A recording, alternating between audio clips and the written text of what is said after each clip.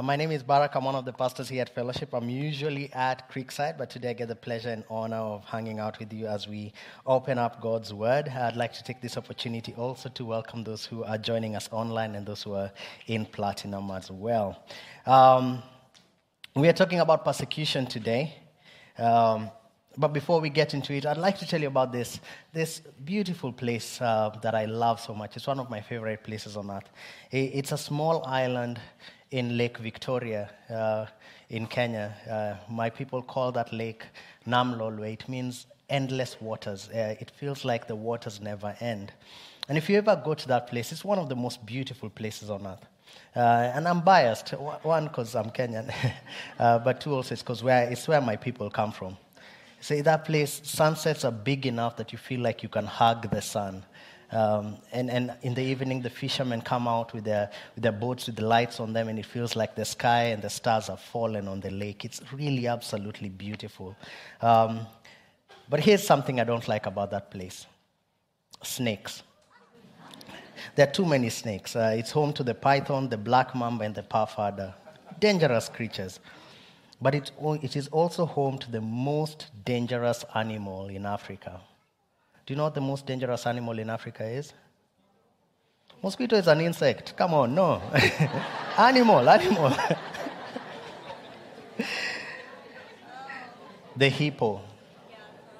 The hippo is the most dangerous animal in Africa. They're just generally horrible creatures.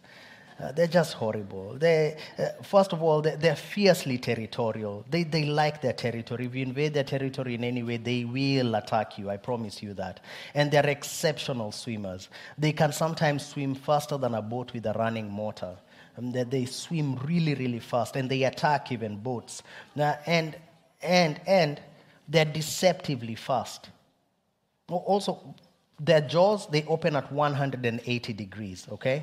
And if you watch documentaries, you can see them snapping a crocodile in half in one bite. And then they're fast, extremely fast, deceptionally fast. And I know what you're thinking. They can't be that fast. Look at them. I know that's what you're thinking. There is no way that thing is fast. I know that's what you're thinking. And I know also you're thinking, I could probably outrun a hippo. No, you cannot. You cannot. They run to about 30 kilometers per hour. 30 kilometers per hour. That means if they're running in a neighborhood, they're going too fast. Okay? The average human being, runs at 13 kilometers per hour. That's less than half its natural speed. You cannot outrun a hippo. The worst part is this. They're vegetarians. So they just kill for the sake of killing. It's not like they're going to eat. Hippos are responsible for over 3,000 human deaths in Africa every single year. But if you ever went to this beautiful island I'm telling you about, Mbita Island, or in places where there are hippos, you will see them walking around less than 10 meters from people. And when I went to Mbita Island the first time, I saw hippos like just close by, and I asked my friend, I was like, how? Aren't you guys afraid? And he told me, for all their power, for all their speed, for all their exceptional swimming, for all the skills they have one fatal flaw. Hippos cannot do this. So do you know what people do? They just build short fences. That's it. For you to live safely with hippos, you just build a short fence. See, there's a danger that hippos promise, and there's a way to overcome that danger. You simply build a short fence because they cannot skip over it. Today, as we look at the promise that Jesus made, we would be tempted to think, is there a way we can build up fences or even short fences to keep us safe from the danger of persecution? I actually thought to title this message, How to Avoid Persecution, or How to Live a Safe Christian Life. But the truth is, that is impossible. If persecution was a dangerous animal, I want you to know that we cannot avoid it by building fences. Persecution is a danger that is promised to all followers of Jesus, And each and every one of us who are followers of Jesus will face it at some point in varying degrees.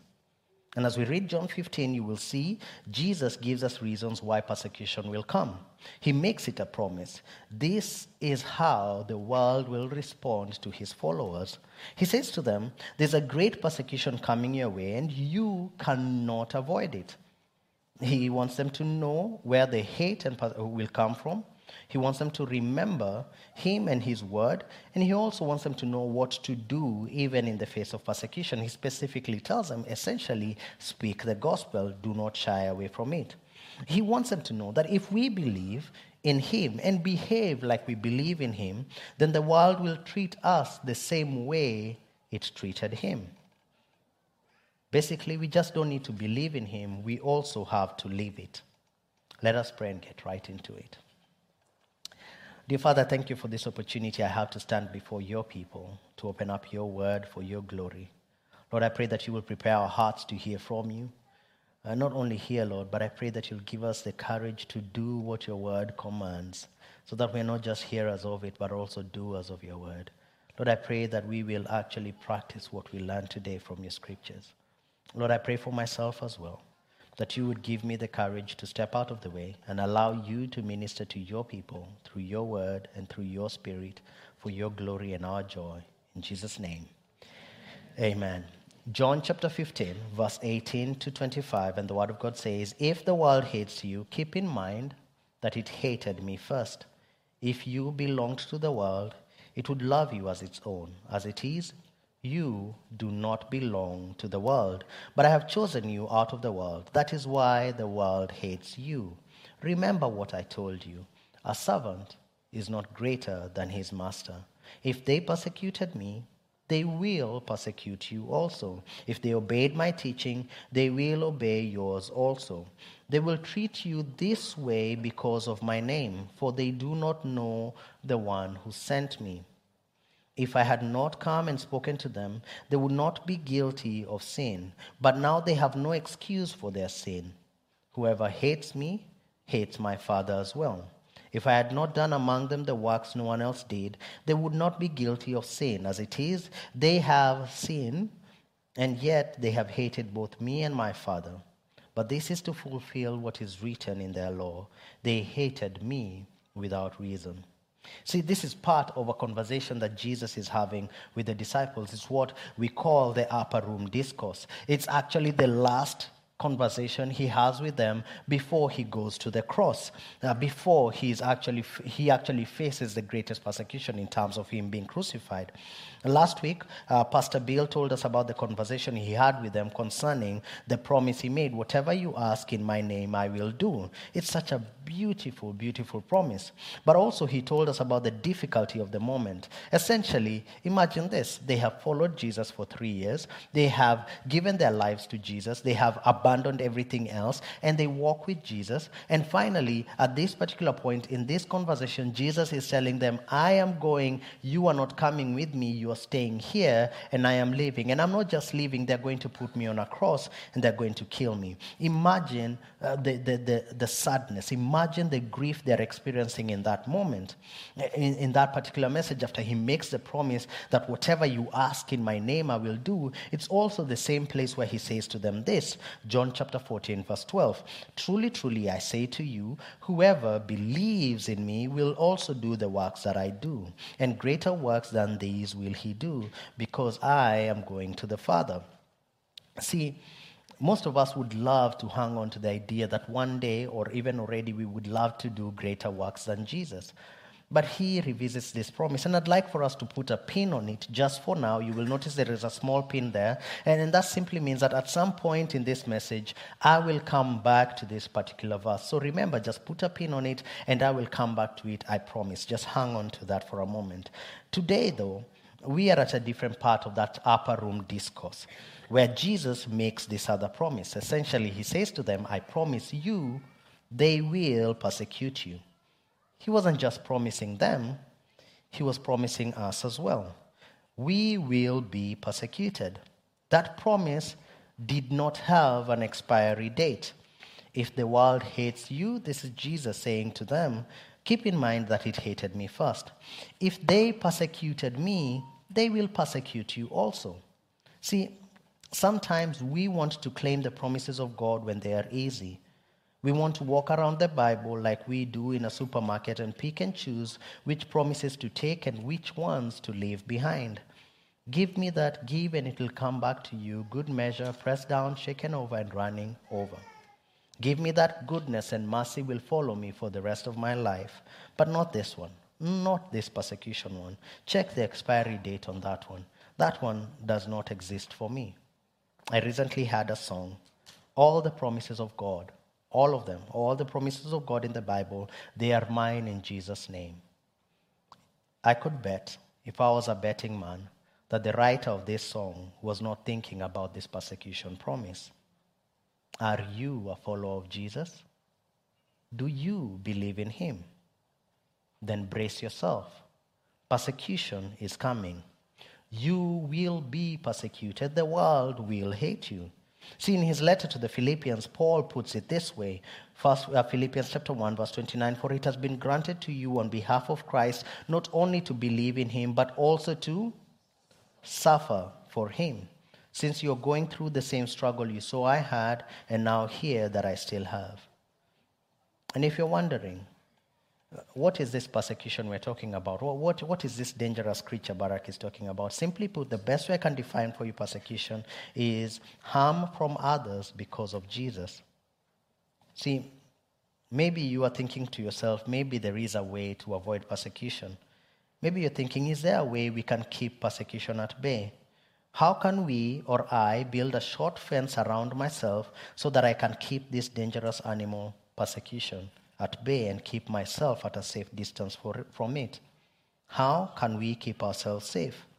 Well, Jesus says to them and to us, not only is persecution coming, but here's what I want you to know, here's what I want you to remember, and here's what I want you to do.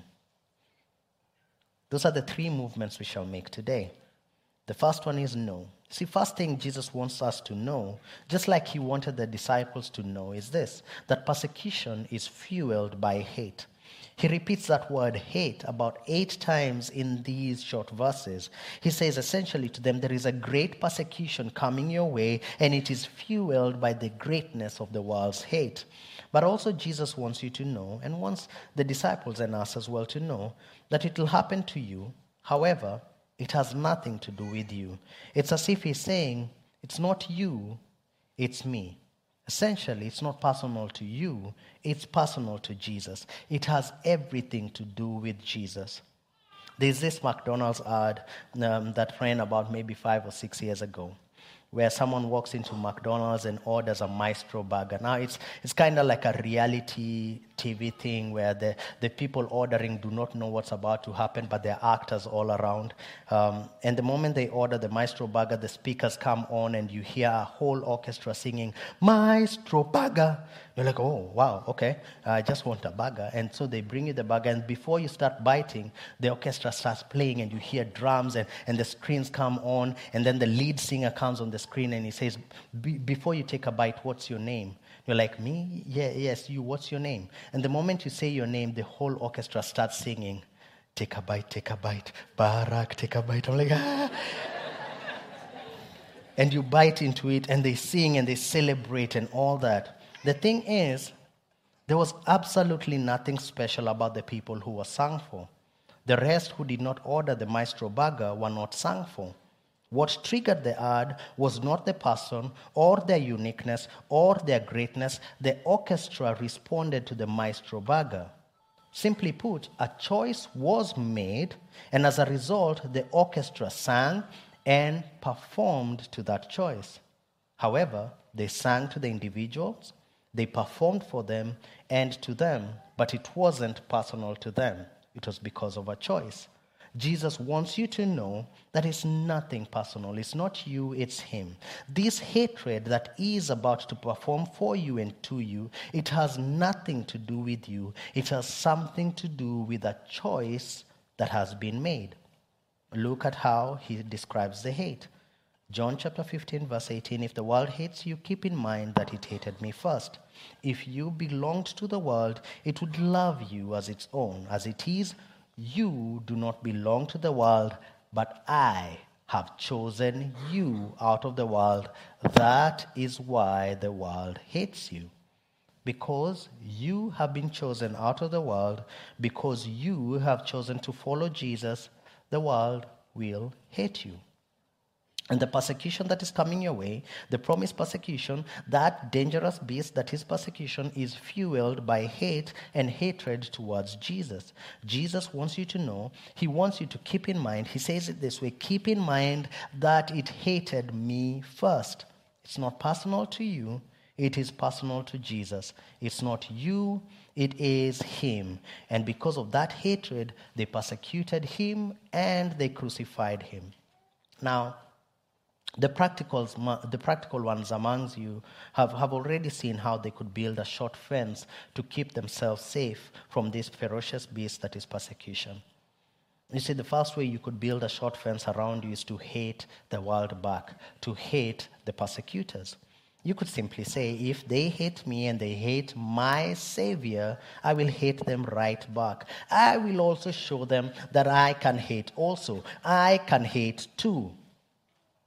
The problem with that argument is it's not your fault, it's my fault. I started this sermon at verse 18. If I had just started at verse 17, this is what Jesus says. This is my command. Love each other. How humbling to find that Christ had to command us to love one another.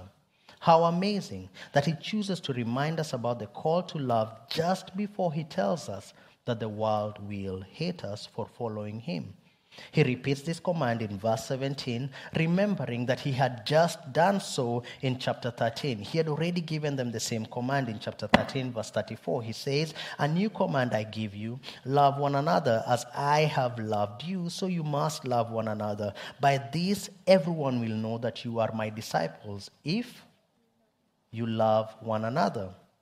And now he reminds us again in verse 17, having just said the same thing in verse 12 again. He had said this in verse 12, my command is this, love each other as I have loved you. How did Jesus love us? While we were still his enemies, he died for us. Maybe it was because he foreknew that some of us would seek to respond to the hate of persecution or the nastiness of the world with our own brand of righteous hatred. Whatever may or may not have been before him, one thing cannot be denied. Jesus Christ has expressly commanded his people to love one another. And just in case you think it is me reading into the text and giving my own opinion, here is what he expressly says about hating persecutors. This is what he says in Matthew chapter 5, verse 43. These are the words of Jesus. You have heard that it was said, love your neighbor and hate your enemy. But I tell you, love your enemies and pray for those who persecute you. So Jesus himself removes hate as a fence-building option. Maybe you think, okay, hate is too far to go. There's a different way I can go about this. This is another way I could build a fence around myself. I could actually choose to blend into the world, to hide, not to be recognized, to fit in, to act cool, not to cause any waves, to behave like everyone else, to be the cool Christian. Saying things like, I am a Christian, but the cool kind, not like the other Christian. I'm very different. I try to fit in and fit into the world, to minimize yourself, to minimize your God, and to minimize your faith. You could try, but it is an exhausting process. My friend recently got a kidney transplant. The last time I was in Kenya in February, I had lunch with him, and I asked him how the process of healing is going. And he told me he's constantly taking medication. Every day on the hour, he has to take medication. He cannot miss it. He cannot extend by a few minutes. He has to take it every single day at the same time. Otherwise, his body will reject the kidney. He has to take this medication to trick his body into believing that this foreigner he now has belongs to him. And even with the medication, it is not guaranteed that the body will still accept the kidney. However, every single day, he has to do it like clockwork, consistently without stopping. Otherwise, his body will reject the foreigner. You, dear Christian, are not of this world. For you to fit into the world, you will have to keep making compromises to fit in. And the moment you stop, the world will reject you. And even when you make those compromises, the world may still reject you. Jesus puts it this way in verse 19. If you belong to the world, it would love you as its own. As it is, you do not belong to the world. But I have chosen you out of the world. That is why the world hates you. Now you could try for the rest of your life to fit in, to keep trying to tell the world that you are part of it, or you could just choose to live for Jesus and accept that the world will reject you. You know, most of us would like to imagine that if we were in the old times when the early persecution broke out, most of us would like to imagine that we would be among the brave few who chose to die for Jesus. Most of us would like to imagine that if we were in communist Europe in the 70s and 80s, or if we were in Nazi Germany, or even in Rwanda in 1994, that we would have been among the few Christians who would have done the right thing and died for Jesus if it came to it. I don't dispute it at all. Most probably many of us would have. But remember that persecution attacks our behavior just as much as it attacks our belief. And so, instead of asking whether you would die for Jesus and your belief, I actually think that that is the wrong question. The better question is this. Today, right now, in this city you dwell in the organization you work in the school you study at, would you live for Jesus? See, in order for you to die for Jesus, you have to live for him first. Would you live for Jesus right now, today? Allow me to ask another set of questions. See, maybe that question made you feel a certain type of way. Maybe as I asked that question, you thought back to a time you had an opportunity to actually live for Jesus, to represent him, to stand up for him, or even to speak for him, and you did not. No judgment here. There is no condemnation coming from me. As I wrote this message, I actually thought back to many opportunities I have had that I squandered away. But I'd like you to go back to that moment for a second. Please go back to that moment because I'd like to ask you a few more questions. When was the last time you chose to blend in with the world rather than follow Christ? What caused you to break under the pressure? What were you afraid of losing? What was it that made you choose to blend in instead of stand out for Christ? What can you do to stand for Jesus the next time you are in that exact situation again? You see, making a plan for the next opportunity to live for Jesus is absolutely key. Be prepared, because guess what? Those opportunities will come again, maybe even this coming week. So how will you live for Jesus? So, there's one more thing we need to know before we move on to the next point. It's not just know anyway, it's actually to be comforted by. It's in the promise Jesus makes. Jesus makes it clear that the world will hate you because Jesus and God love you. See, God's love is enough for us, even if the world hates us. I would rather be loved by God and hated by the world rather than be loved by the world and rejected by God. Jesus said, in this world, you will have trouble. But then he also said, take heart, be comforted. I have overcome the world. John chapter 16, verse 33. When you belong to Jesus, yes, the world will hate you, and that may have real life consequences. But Jesus says, take heart, be comforted, for he has overcome the world. So we know what we need to know now. But then Jesus also tells them there is something I need you to remember. He moves in this conversation with the disciples and moves from what he wants them to know, to what he wants them to remember. Even in the face of great persecution that is coming their way, Jesus wants them to remember the greatness of the Master, the greatness of him. And as I say that, you might imagine that he is about to remind them of a triumphant truth. Maybe you're thinking this is that triumphant point in the message. But look at what he says. Verse 20, remember what I told you. A servant is not greater than his master.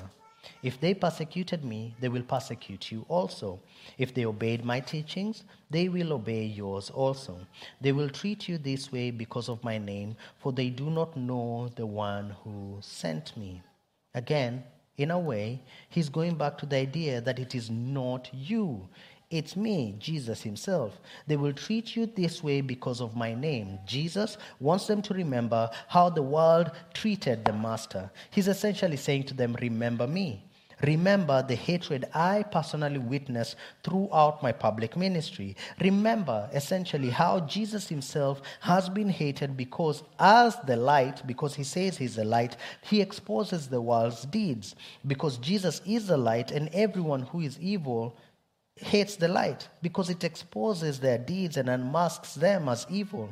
Jesus wants them to remember, and us as well, that darkness has nothing to do with light. He says to them essentially, remember also that I am the Master and you are my servants, and I am sending you out into the world to be the light also. So he says to them, remember what I told you. A servant is not greater than his master.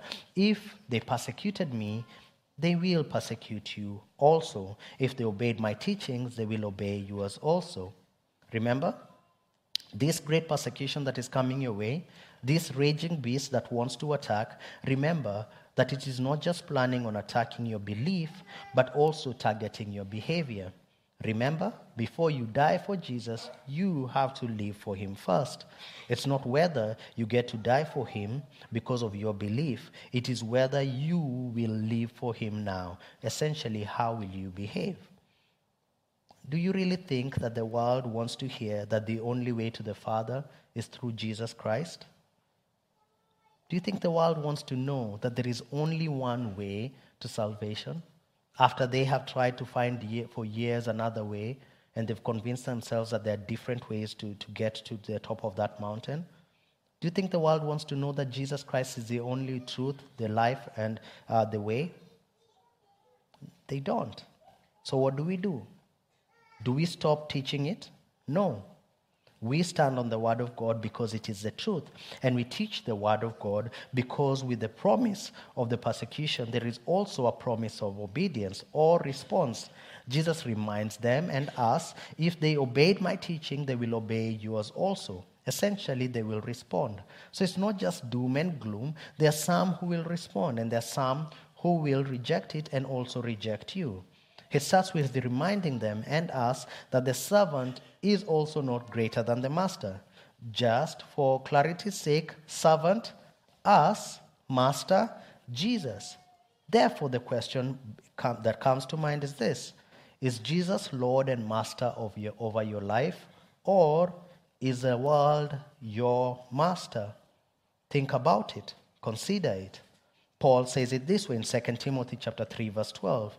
In fact, everyone who wants to live a godly life in Christ Jesus will be persecuted. See, the only way we would ever want to live a godly life in Christ Jesus is if he is master of our lives. It takes us back to the earlier question, not whether you are willing to die for him, but whether you are willing to live for him. And now Paul adds another layer to what it means to live for Jesus. He says you have to live a godly life. In Philippians, he actually puts it this way: live your lives in a manner that is worthy of the gospel. See, there's so many examples of people in Scripture who actually chose to live their lives in a manner that is worthy of the gospel. And they were persecuted for it. Think of Stephen, who was stoned. Think of Paul. Think of Daniel. Actually, let's go back to that idea of Daniel. It's a great example in the Old Testament. Daniel got this promotion in his job, and he was placed in a position of authority where he worked. And others in that government were not pleased with this, and they decided to look for a way to have him lose his job. And so they were looking for something to report him for so that he could lose his position. And when I say it that way, it just sounds like a story out there. So let me bring it closer and ask you this way. Can you imagine that your co-workers right now are secretly looking for a reason to have you fired?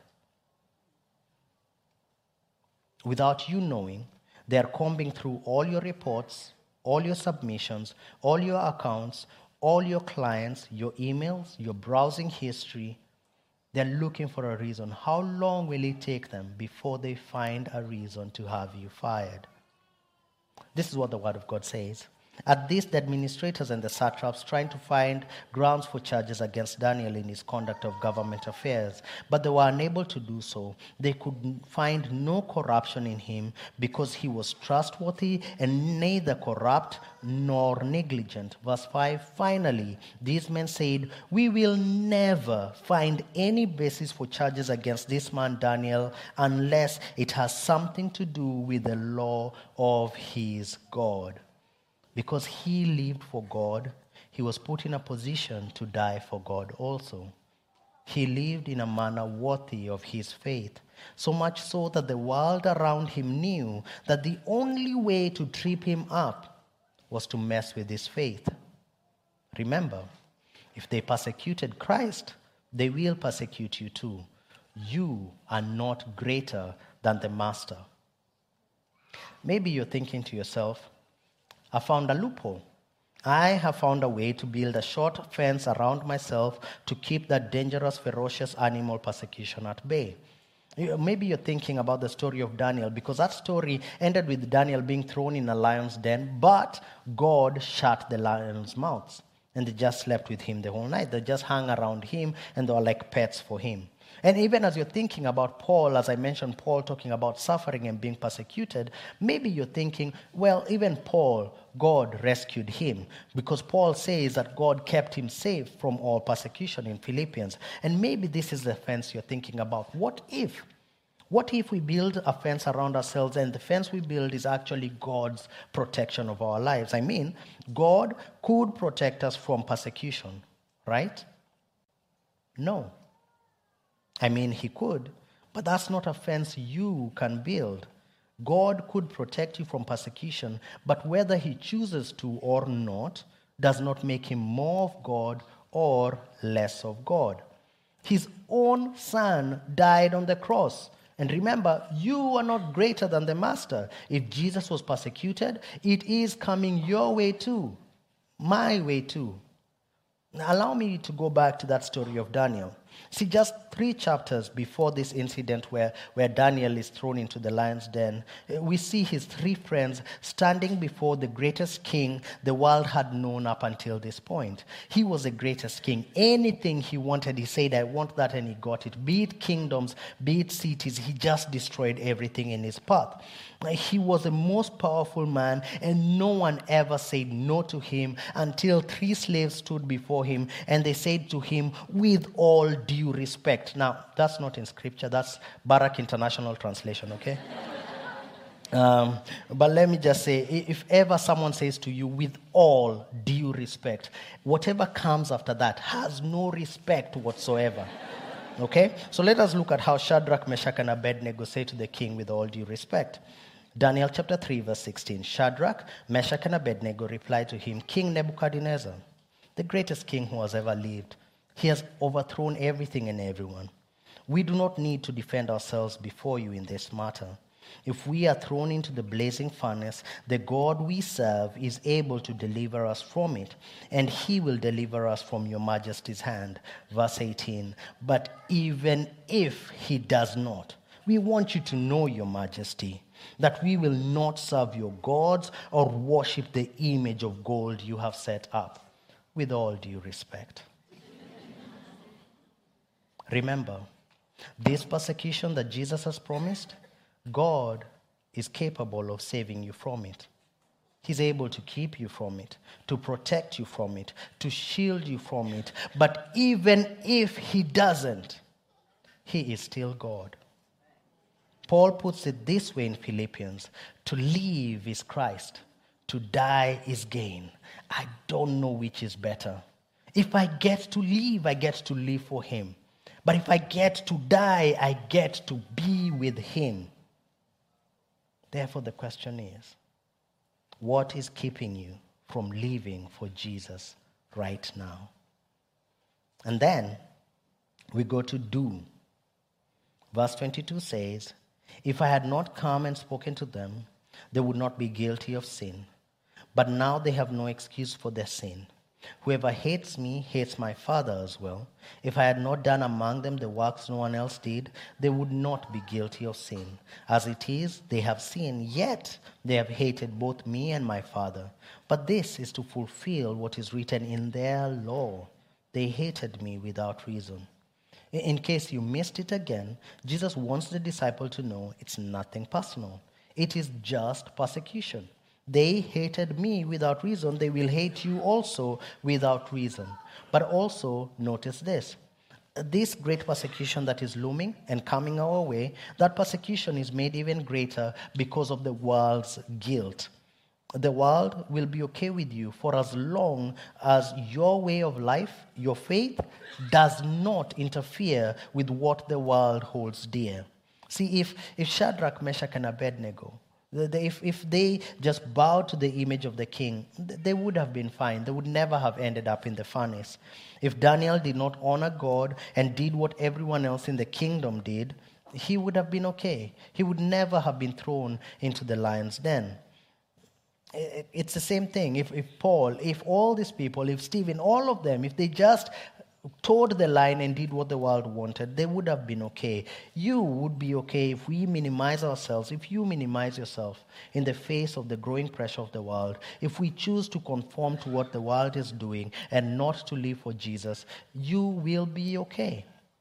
But if we live for Jesus, we will be persecuted.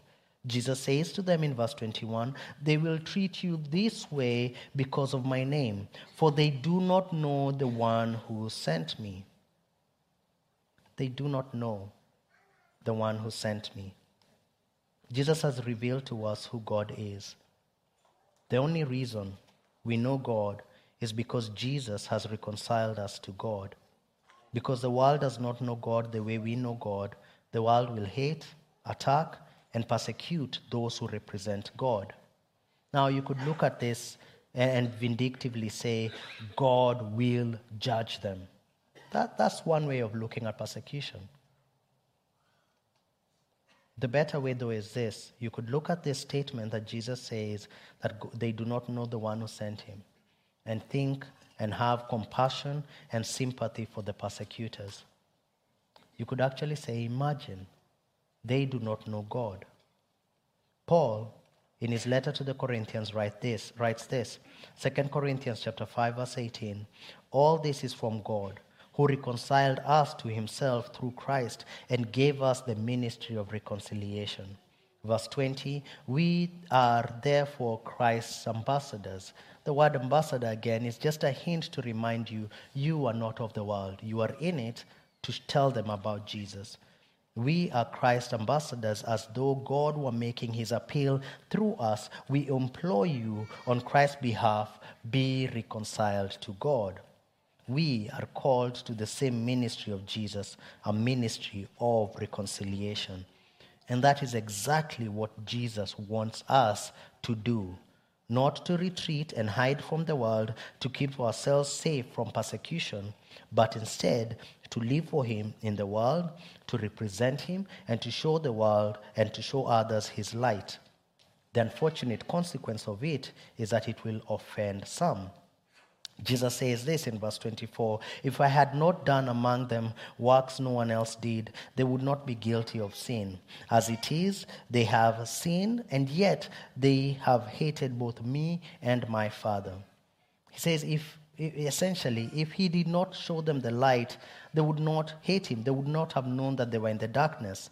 Essentially, if he had not told them that he is the way, they wouldn't have known they were lost.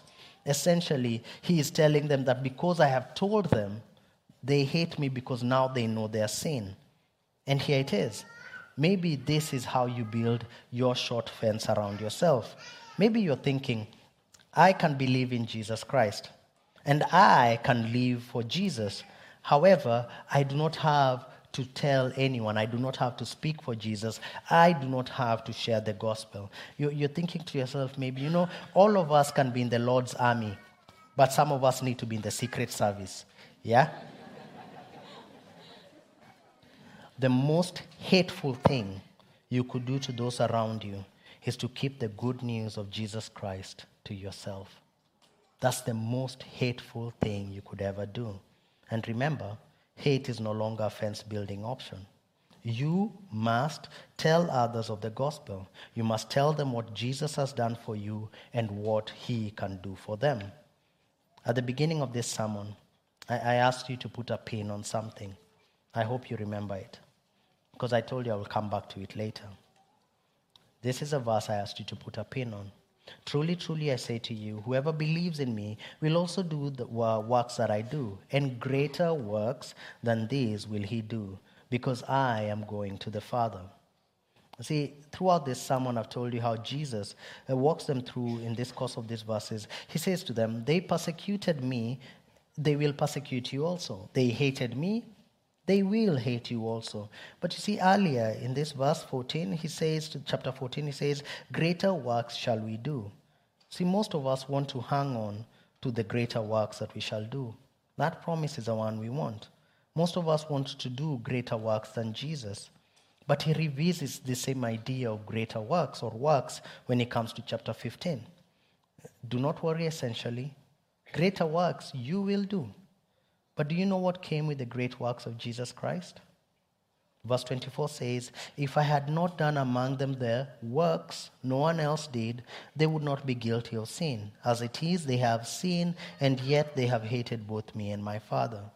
See, the great works of Jesus brought with them guilt, and that guilt came heavy with hate, which led to persecution, and eventually Jesus being crucified and persecuted.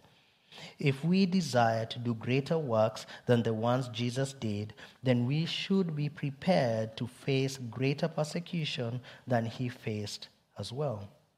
Then maybe we could live like we sing, I will not bow to idols. I'll stand strong and worship you. And if it puts me in the fire, I will rejoice because you're in there too. And I won't be formed by feelings. I will hold fast to what is true. If the cross brings transformation, then I will be crucified with you.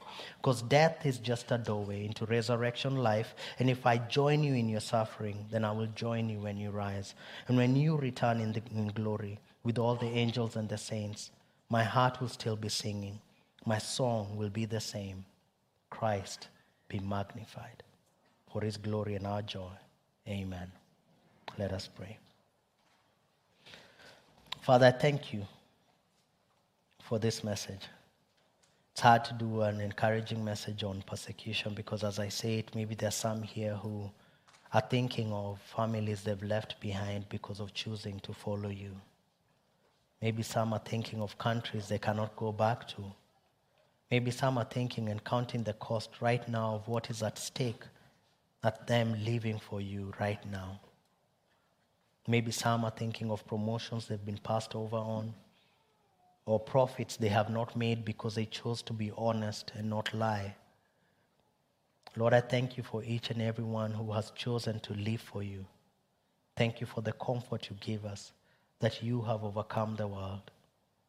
Lord, I pray that this week, as we have more opportunities to live for you, Lord, we will honor you, and you will give us your courage through your Holy Spirit to stand up and represent you at our places of work, at our places of dwelling, at our places of study, where we live and where we are. May we represent you. Lord, I pray that it shall be like this song we're about to sing. That as the chorus says that you wore our sin, I will gladly wear your name. May it be that we choose the Jesus way. for your glory and our joy. In Jesus' name, amen. God bless you.